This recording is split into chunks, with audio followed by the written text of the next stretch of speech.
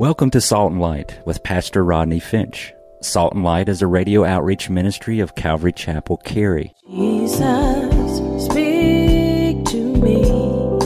Open your word and reveal your heart to me. Salt and Light is a series of verse-by-verse studies through the Bible, focusing on its practical application to our everyday lives. Salt and Light is recorded live at Calvary Chapel, Cary in Apex, North Carolina. Stay tuned. At the end of the program, we will give you information on how to contact us, so be sure to have a pen and paper ready. Today, Pastor Rodney will be teaching from the book of Matthew, chapter 9. So grab your Bibles and follow along. Now with today's teaching, here's Pastor Rodney. You know, some years ago, I was in the ministry for so many years, and God had used my life to preach the word to a lot of people. And just out of nowhere, God began to show me that I have a brother who is older than me, and I had never shared the gospel with him. I never have. Now, he had moved away from home for so many years, we didn't know where he was. I had no idea. I hadn't talked to him in many, many years. He had some life issues, struggles with drugs and drug addiction, didn't know where he lived. But I realized that I had never preached the gospel to him, and I had preached to many, many, many thousands of people and had never preached to him. And so I said to my wife, I said, honey, I got to go and find my brother, and I got to go preach the gospel and share Jesus with him. I got to go find him. So I get on a plane. I find out what state he might be in. I found out in city, and I found out that he was in the Fort Lauderdale, Florida area. Didn't know where. Got on a plane, went there. I began to check around in hospitals and railroad stations where homeless people sleep, and bus stations and homeless shelters, and I finally found him in a drug rehab center. And so I walked in, and of course he was surprised to see me. I hadn't seen him in years, and he was surprised to see me. And I went in and said to the people, I'd like to see my brother, and gave him his name. And he came out and he was like, man, what are you doing here? I hadn't seen you in years. And I began to talk, and glad to see him, and said, I said, man, can you believe it? I'm a pastor now. And I'm like, can you believe it? Who would have ever believed that I am a pastor now, and all that God has done in my life and my ministry, and how God's given me a great church and a great ministry, and shared all these things with him and caught up. And I said to him, I said, I came this far to tell you about Jesus. And I began to share the gospel with him right there in the lobby of the drug rehab center. I began to share the gospel with him and share the word with him. And he said, I said, would you like to become a Christian? Would you like to receive Christ as your Lord and Savior? And he said, no. I said, okay, well, I'm going to see. I'm not one of those kind of people that believe in talking you into it and all this stuff. Because, if I can talk you into it, I can talk you out of it. So I know if you don't want to receive Christ, that's okay. I said to him, I said, I'm going to just get on a plane, and I'm going to head on back to North Carolina, and I'm going to pray for you. And I did. I came home, told my wife he didn't receive Christ, but I didn't feel like my trip was in vain. I felt like God is faithful. Amen, saints? And God will take his word. Listen, we are to be faithful to what God has called us to do and not worry about, here it is, the results. How often do we wouldn't do something like that because we think, well, what if they don't accept Christ? And what if this? And what if that? And we're so results driven when in fact we should not ever worry about the results. We always want to be simply obedient, to do what God has told you to do what God has called you to do, and you let God take care of the results. If you got somebody in school or in class and God tells you to tell them about Jesus, oh, well, they might mock me. They might not receive it. Well, they probably won't. And maybe they will mock you. But we need to be obedient, and don't worry about that. The Bible says that his word will not return void. It will accomplish the thing that's set out to do. Someday he will be wherever he will be, and he will call out to God, and he'll remember that conversation we had in that lobby at that drug rehab center. God will bring it back just like that, and God will use the seed of his word to water it by the Holy Spirit and bring forth fruit in the life of my brother. I have no question. Did I do the right thing? Absolutely. Yeah, I did. We need to have a love and a concern to share the gospel with our family and our friends. We see that as we learn this lesson from these four men. Secondly, we also see that they had a conviction that Jesus was this man's only hope. They had a conviction of that. And I believe that man's only hope and salvation is in Jesus Christ and him alone. Amen, saints? Amen. Acts chapter 4 verse 12 tells us, neither is there salvation in any other. Read the rest with me. For there is no other name under heaven given among men by which we must be saved. We must only through Christ. John chapter 14, I am the way, the truth, and the life, and no man comes to the Father but through me. So if we really believe that, then, and we really care about people, then we should do whatever is necessary to get them to Jesus, even if it means we got to raise the roof to get them to Jesus. Thirdly, we can see these men had faith. They had faith. Jesus looked up and Jesus saw their faith. How do you see someone's faith? Well, James tells us we know faith because we see your works. So by the fact that these guys were willing to tear up the roof was faith in action, that they believed that Jesus could heal him and Jesus would heal him. And we also see, as a side note, may I add, we also see that their faith was creative. I mean, who would have thunk it? These guys show up. The house is too crowded. Somebody, one of the four, had to think, well, the house is too crowded. But maybe one of them said, well, we can't get him to Jesus. Let's go home. And maybe one of the others said, well, wait a minute. Maybe we can get up on the roof and lower him down on the roof. Now, that is creative evangelism at its finest. Creative evangelism. And that's why we do what we do here in the ministry of Calvary Chapel. We have give a kid a chance to reach out to the community. Why? Because it's a way to be creative in our faith. It's a way to be creative in evangelism and reaching people for the gospel and for the kingdom of God. Creative. Thinking of ways in which we can be a blessing in the community. We have different types of music and different styles and flavors of music here at Calvary Chapel. Why? Because we are seeking to be creative in the way that we reach people. Just love them and reach them. This is creative evangelism. You know, the story is told of Chuck Smith way back when they began Calvary Chapel in Costa Mesa. The hippie movement. And the hippies were getting saved and they were coming to church. And Chuck had just got the Calvary Chapel off the ground there in Costa Mesa, California. And they just put down new carpet. And I love this story.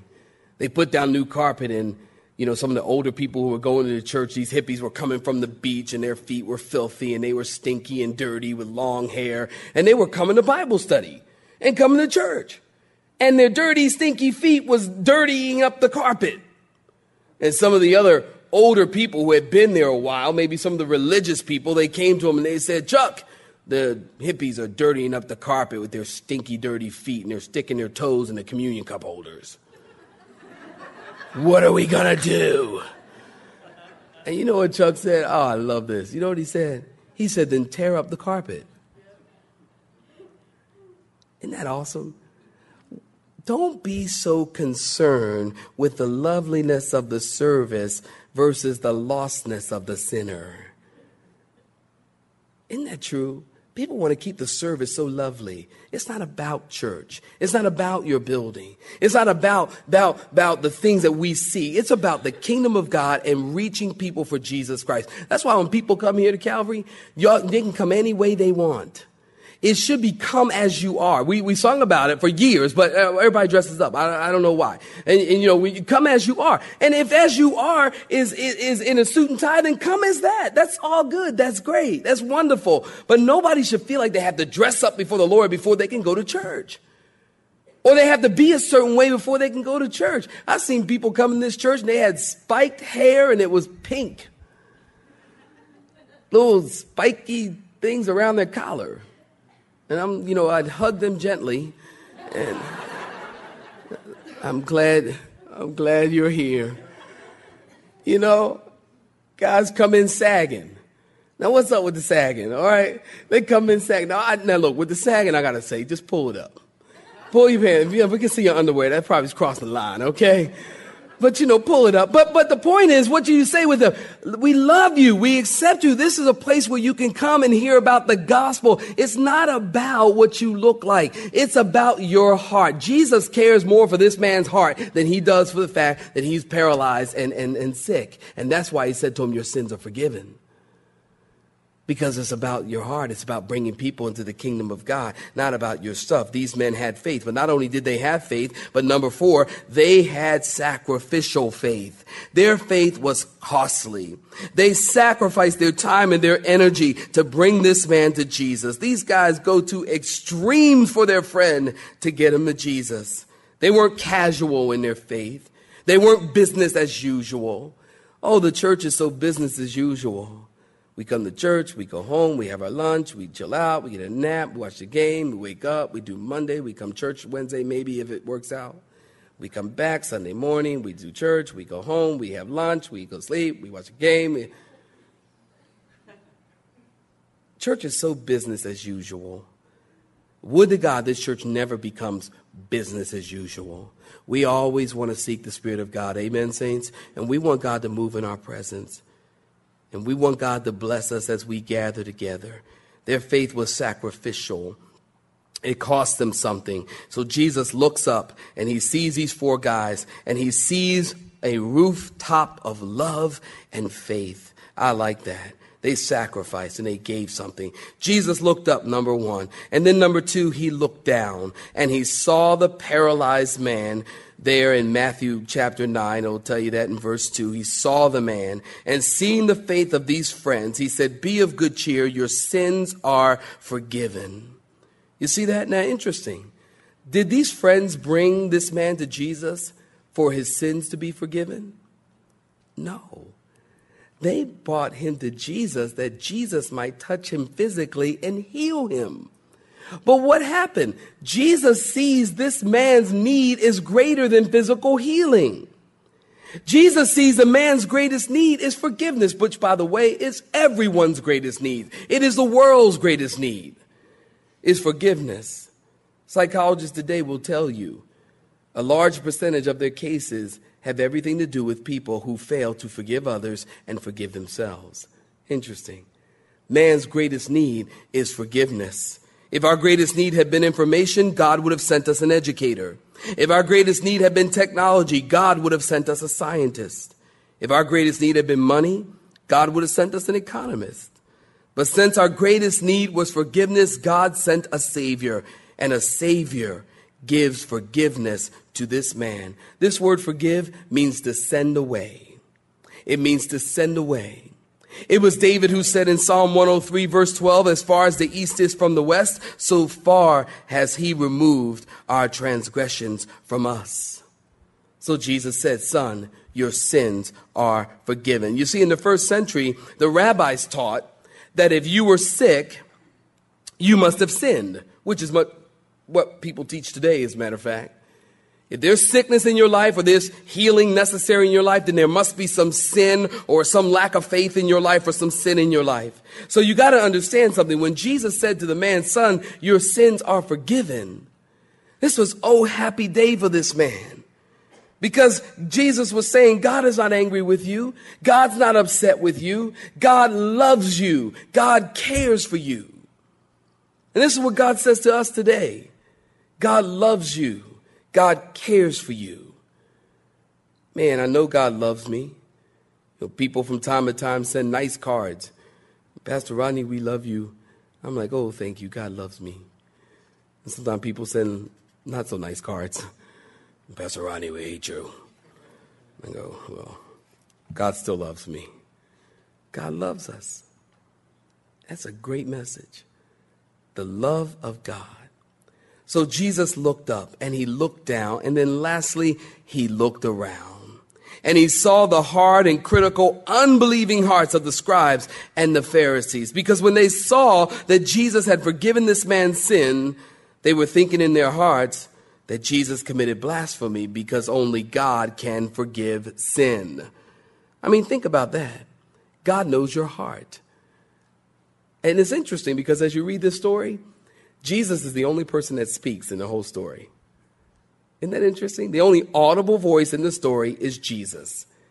And yet he reads their hearts. That's a scary thought. It's like, depending on what's in your heart. But Jesus reads their heart.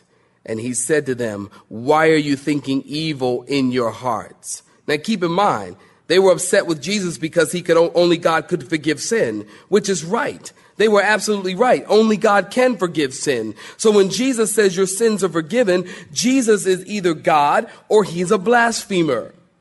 Now, there are many, many people who will say that Jesus is a good man, Jesus is a good teacher, good moral person. Jesus is someone we should model our lives after, but they'll say he isn't God. Well, I'll tell you what, he is either God in the flesh or he's a liar and a blasphemer. Someone once said that lunatic, liar, or Lord, which one is he to you? He is God. And so Jesus, knowing their thoughts, he gave them a test. He said, okay, which is easier to say, your sins are forgiven, or to say, get up and walk? Now, understand something. Both are easy to say. You can say, I can walk up to someone in a wheelchair and say, your sins are forgiven. That's easy to say. Well, which is easier to say, your sins are forgiven, or rise up and walk? Well, rise up and walk. Because if I go up to somebody and say, your sins are forgiven, that's one thing. But if I say to them, because nobody can tell, how can I know whether your sins are forgiven or not? I can't. Only God knows that. But if I say your sins are forgiven, rise up and walk, and you do, then I have the power. And that's what Jesus is saying. He has the power to forgive. And so in order to convince the Jews that he had that power to forgive, Jesus healed the man. And then they said, wow, we have never seen anything like this. Awesome. This man was healed because of the faith of a few close friends. Do you know there's two things in life? Listen close. There's two things in life that we need to value. Number one, family. Number two, friends. You know, the Bible says that in the last days, people will not value friends and family. Timothy says that, Paul writing to Timothy says that in the last days, children will be disobedient to parents. That's how we'll know we're getting closer to the last days, because don't you see it? People don't value friends anymore. People don't value relationships. Everybody's doing their own thing, whatever they want. Listen, friendship is important. The Bible has a lot to say about family and friends. It's Solomon in the Proverbs. He has a lot to say about family and about friends. In Proverbs 17, if you're taking notes, Proverbs 17:17 says, a friend loves at all times, and a brother is born for adversity. Proverbs 18:24 says, a man who has friends must first himself be friendly. But there is a friend who sticks closer than a brother. Hey, if you don't have any friends, that's because you're not friendly. Stop looking so mean. Stop being so angry and looking mean with people, and people trying to be your friend. I don't want to be your friend. And but Pastor Ryan, I don't have any friends. That's because you're so mean. Stop being so mean. You'll get some friends. That's what the Bible says. You want friends? Be friendly. Be nice. There is a friend who sticks closer than a brother, and his name is Jesus. We should be friends with others because Jesus is a friend to us. In Proverbs 27:6, faithful are the wounds of a friend, but the kisses of an enemy are deceitful. Now, we know that this is not saying that a friend would take a knife and stab you in the back. Faithful are the wounds of a friend. No, that's not what it's saying. What it's saying is a friend, listen, will tell you the truth. Isn't that true? A friend will tell you the truth, even if the truth hurts. A friend will tell you the truth because they're a friend. A friend will tell you if after dinner you got spinach and food in your teeth. A friend will say, you're going to get that right there, It's like your husband and wives. Me and my wife do it. She'll look over at me and she'll go, Rodney, clean your nose, man. There's something like, we're sitting there talking about what? She'll, shh. It's friends up in your nose, man. Clean your nose. And then I'm going, what? She goes, clean your nose, man. Clean your nose. Why? But friends do this for each other. Why? Not because I'm trying to hurt you, but I'm trying to help you. Friends love each other. I'm amazed at how friends today is, you're a friend this week and not a friend next week. I am amazed at that. Christians need to be people who are loyal. Amen. And we have friends that we should have friends for a long time to come. That's what the word says. In Proverbs 27:9, look this up in your own time. It says, an ointment and perfume delight the heart. And the sweetness of a man's friend gives delight by hearty counsel. Do not forsake your own friend or your father's friend, nor go to your brother's house in the day of your calamity. Better is a neighbor nearby than a brother far away. Friendship is like sweet fragrance. And we should be loyal people and stay true to our friends. I really believe God honors that. And do whatever it takes, even to the point of sacrificially getting your friends to Jesus. God convicted my heart about this because I have been one over the years. In 8 years of ministry, I'm going to say something from the pulpit that I have never said.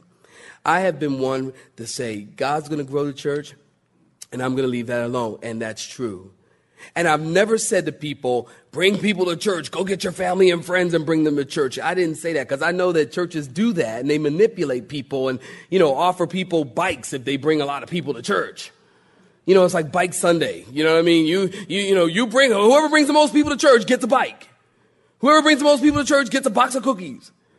And I'm like, I'm not going to do that. And God's going to grow the church. And I've never said that from the pulpit. But today, as I've read this and God has shown me in my heart, listen, let me say to you, bring your friends to church. Go get them. Bring them to church. Bring them to the house of the Lord. Do whatever it takes to get your friends into the house of the Lord. Do whatever it takes to share the gospel. I am convinced that every single Christian needs to have somebody they're working on. You know what I mean? That one person, maybe at the office, maybe at school, maybe in the neighborhood, where you say, you know what? I'm working on them. I'm working on them. Every time I see them, I try to share a little word, try to share a little prayer, a little something. Just I'm working on them. Every Christian needs to have one person at least that they're working on, trying to get them to Jesus. Bring them to church. Bring your unsaved family, friends to various events here at Calvary. That's why we have various ministries of men and of women and Dennis Agajani and all these kinds of things. We have them so that you have an opportunity to bring your family and your friends to church. Why? That the church would grow? I'm not concerned about that. God has been faithful to this church, and every person you see here, God has brought you here. I'm so blessed at what God has done. It's not about growing the church. It's about growing the kingdom. It's about his kingdom and not my kingdom. His will be done and not your will be done. And getting people in the house of the Lord to hear the word of God is the things that we ought to be doing, willing even at sacrificial cost. I don't want to go, but I'm going because I want them to go. That's how we as Christians ought to live. And because of the faith of these men, this man was healed. This man's life was changed forever. Think about it. He was paralyzed. Now he can get up and run and go bowling and go dancing and, and do stuff and have a life and enjoy life, all because of his friends. That's important. And would to God that we open our hearts and open our homes and open up our lives to be friends to people, to get them to Jesus. Father, we love you today, and we bless you. We thank you for your word. Lord, you're so faithful to speak to us in just that specific area of our lives. And Father, may you, Lord, who is a friend to us, Lord, may you continue to inspire us by your Holy Spirit to be friends with others and to share the gospel with other people, and that they might come to Jesus, that they might know Jesus, that they might be saved. And so today, Lord, we ask that by your Spirit, you would help us to accomplish this end and show us, Lord, that one person that we should be working on, that we should be bringing to the kingdom and bringing into the house of God. Show us that person, Lord. And Father, may you by your Spirit save many. Use us, Father. You have been listening to Salt and Light, a radio outreach ministry of Pastor Rodney Finch and Calvary Chapel Cary, located in Apex, North Carolina. Join Pastor Rodney Monday through Friday at this same time. For information regarding service times, you can contact us at 1-800-293-0923. That's 1-800-293-0923. You may listen to today's broadcast in its entirety by visiting the media library on our website at cccary.org.